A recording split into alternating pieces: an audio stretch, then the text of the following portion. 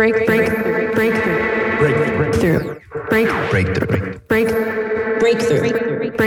You are now listening to Breakthrough News.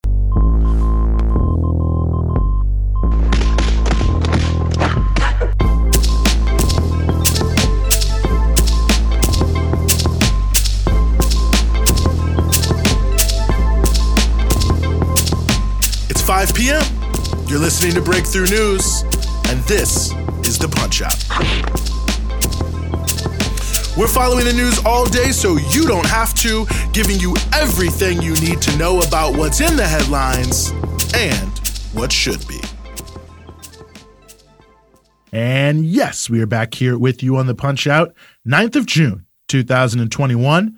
Very happy to be back with you here on the show. Got plenty for you here on the show, as we always do. Going to be talking about some Iraqi politics. Going to be talking about a fight around reparations in Namibia. But before we get to either of those two critically important stories, we're going to start with the mythical swing state moderate voter.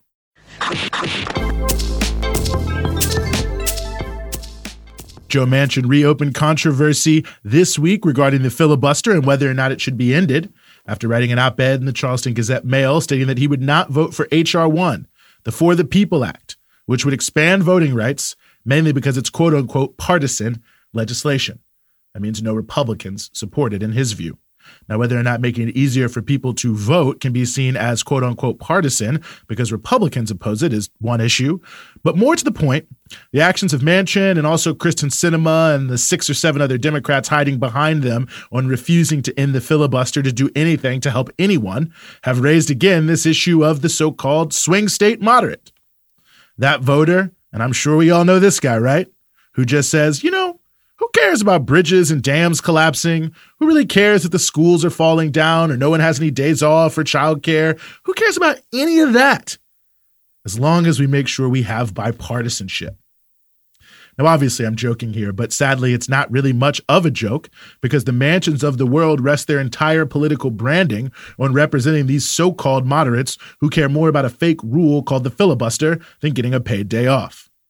So I decided to take a quick look at the polling on many of these issues being held up in the Senate right now and how in West Virginia and other so-called swing states where Democratic senators have been either obstructionist or that allegedly Democrats might lose by pushing through bills without any Republicans are feeling about these things. Now, just quickly, on H.R. 1, we don't have as much polling on that as some of the other items, but in a new poll this week, it turns out in West Virginia, 79% of people support the For the People Act. In Arizona, that number is 84%. Gotta say, it sounds pretty bipartisan to me.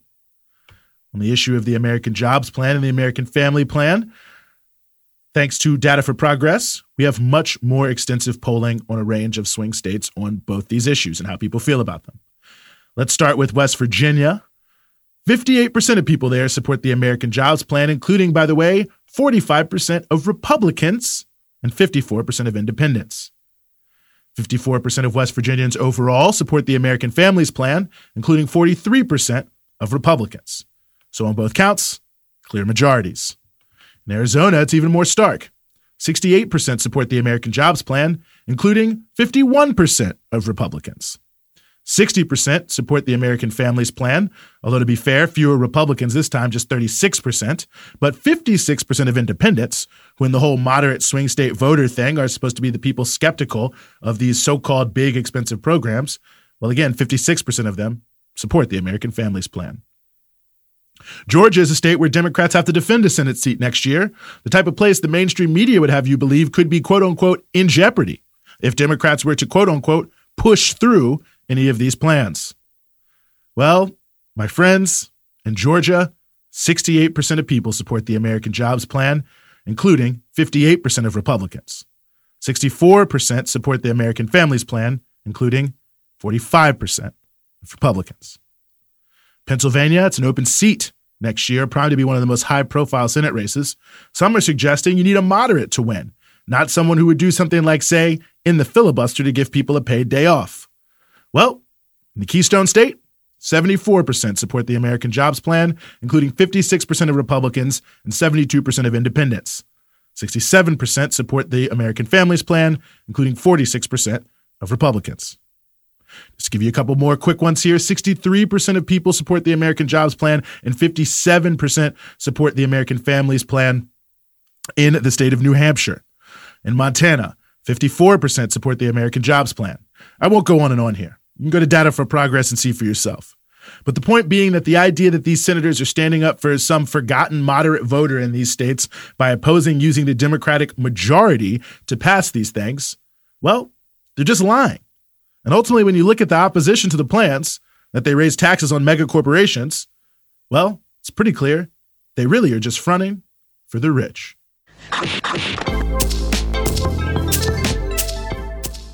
The attempts by Germany to negotiate with the Namibian government a paltry settlement for the genocide committed by German colonists against the Herero and Nama people between 1904 and 1908 has caused a major controversy now in Namibia, as many have been deeply offended by the terms of this deal. Opposition forces have been blasting the government, as did a top Herero official. Edson Isaacs from the opposition Landless People's Movement of Namibia, for instance, stated in Parliament, which had a rowdy session yesterday debating the deal, he said that the deal was, quote unquote, substandard.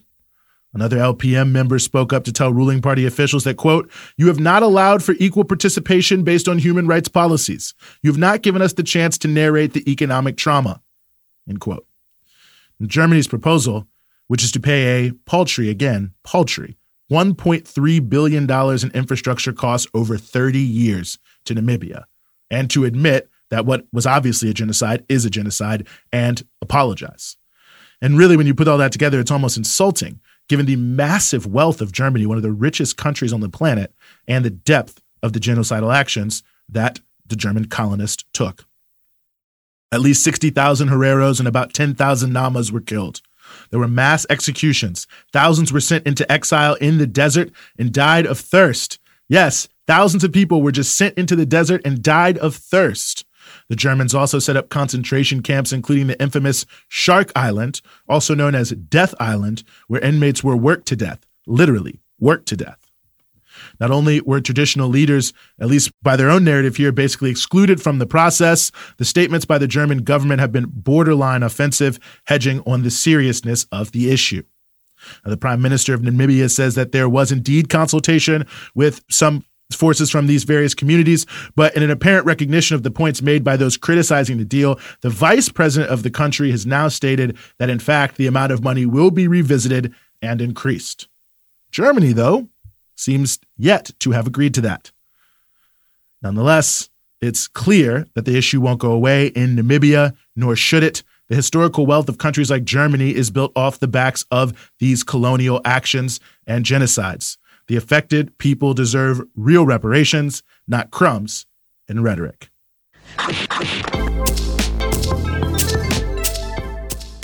The ongoing tensions in Iraq between Iran and those more influenced by the West in Gulf states is continuing this week when, embarrassingly, the government was forced to release Qasem Mahmoud Musla, a significant leader in Iraq, after attempting to imprison him over claims he was behind attacks against U.S. forces in Iraq.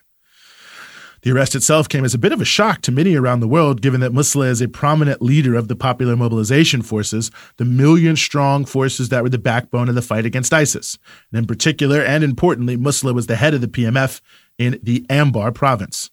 Now, there are a few different threads here, and they're all really related to the power struggles at the top in Iraq. After the murder of Qasem Soleimani and Abu Mahdi al-Muhandis, another high-ranking PMF official, by the U.S. last year, Iraq's parliament voted for all U.S. forces to leave the country.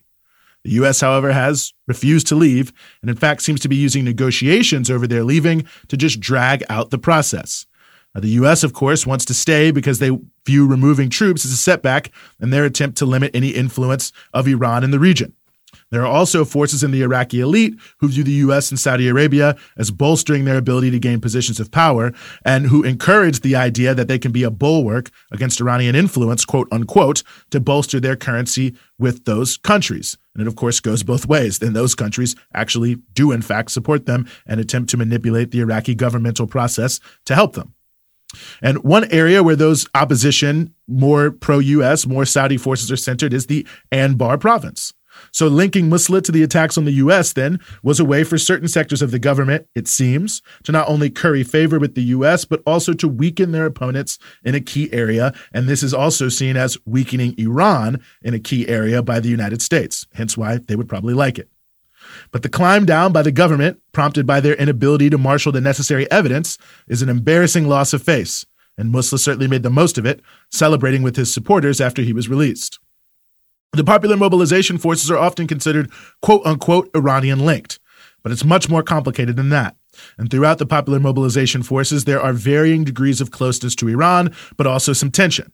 And some elements recently have distanced themselves from those who are more willing to use force to pressure the U.S. to leave the country.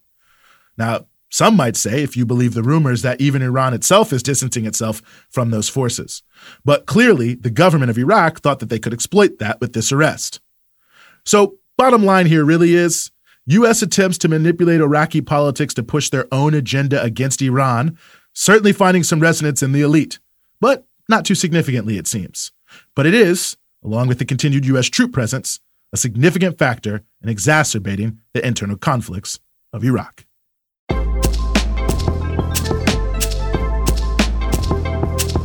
That's the Punch Out for today.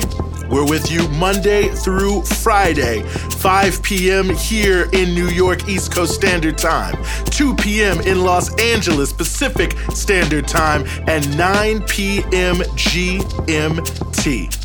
And of course, you can support everything we do here at Breakthrough News at patreon.com/Breakthrough News. It's your patronage that keeps all of our offerings here at Breakthrough News moving forward.